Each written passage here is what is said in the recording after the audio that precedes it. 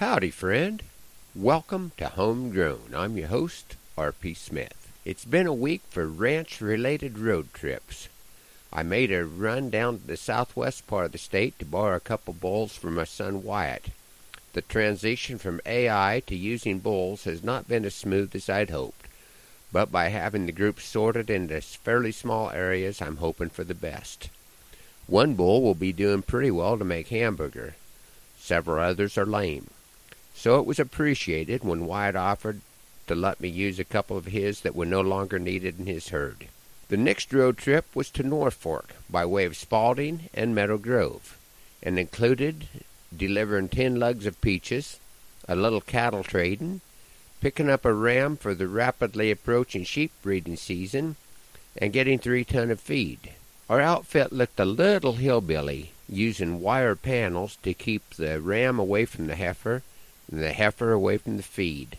But it all worked, and we were able to get the ram and the heifer unloaded through the escape gate at the front of the trailer, and Caleb was around the next morning to help unload the feed off the back. So now we have the trailer ready to shift some ewes around before the family camping trip this weekend, and for picking up the rams from another neighbor's weed lot for pre-breeding testing on Monday.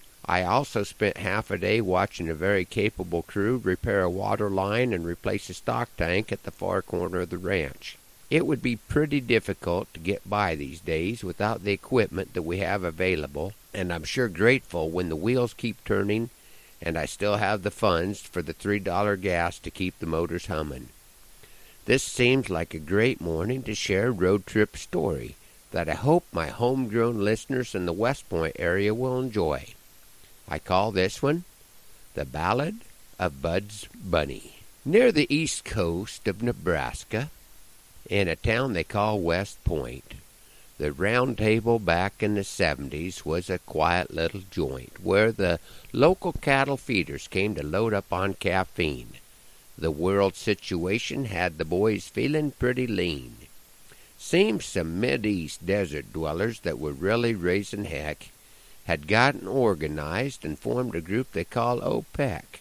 This was causing some distress on the cattle feeding scene because those camel jockeys jacked up the price of gasoline. How would these feeders fuel the caddy, let alone a cattle truck, when the price of go juice was headed to the north side of $1? And just when the boys thought things couldn't get much worse, one of their own became proactive, and it made the others curse. Bud went AWOL in his efforts to beat the fuel-spending habit when he snuck down to Omaha and bought a Volkswagen diesel Rabbit. As if it wasn't bad enough to be spending money outside of Cumming County, buying an undernourished foreign rig brought talk of bunny bounty. Carrots were left on his front seat. They called his home the hutch, mounted a set of rabbit ear antennae that Bud didn't like too much. But the hazing that was doled out from these men who smelled of silage was of very little solace when Bud was bragging about his mileage. He was a whiz at record-keeping, and would let his comrades know how that fuel-sipping jack had gotten him to Broken Bow, then turned around and brought him back with fuel in the tank, leaving his budget in the black and his money in the bank.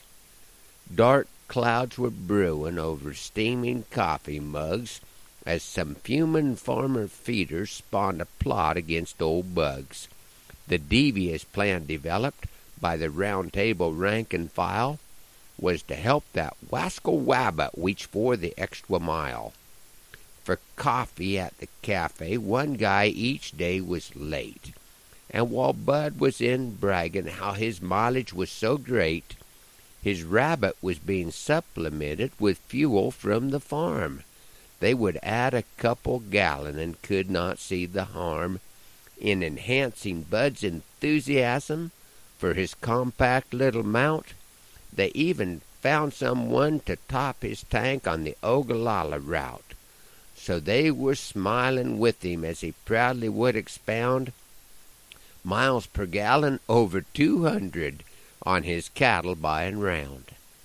Bud had swallowed the hook. His friends gave the line a jerk. Each morning at the round table one of them would go to work, making withdrawals, not deposits, from the rabbit's fuel tank.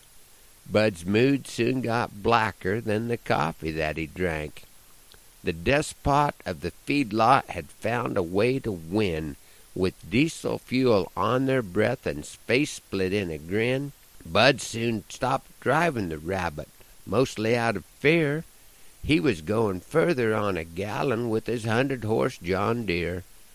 Bud no longer tipped the waitress, started passing on cattle deals, parked the rabbit in the shed, and drove an ATV that had 3 wheels. His pals tried to console him. It's not so bad as that. But the joke had gone too far when Bud registered as Democrat. This prompted a full confession. They invited Bud back to the fold. He admitted he had it coming and gladly came in from the cold. Friendships were renewed, but to avoid any future trap, Bud ordered his new Lincoln with a locking fuel cap. Thanks for riding along on Homegrown this morning.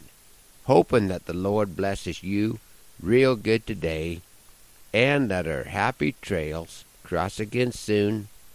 I'm R.P. Smith.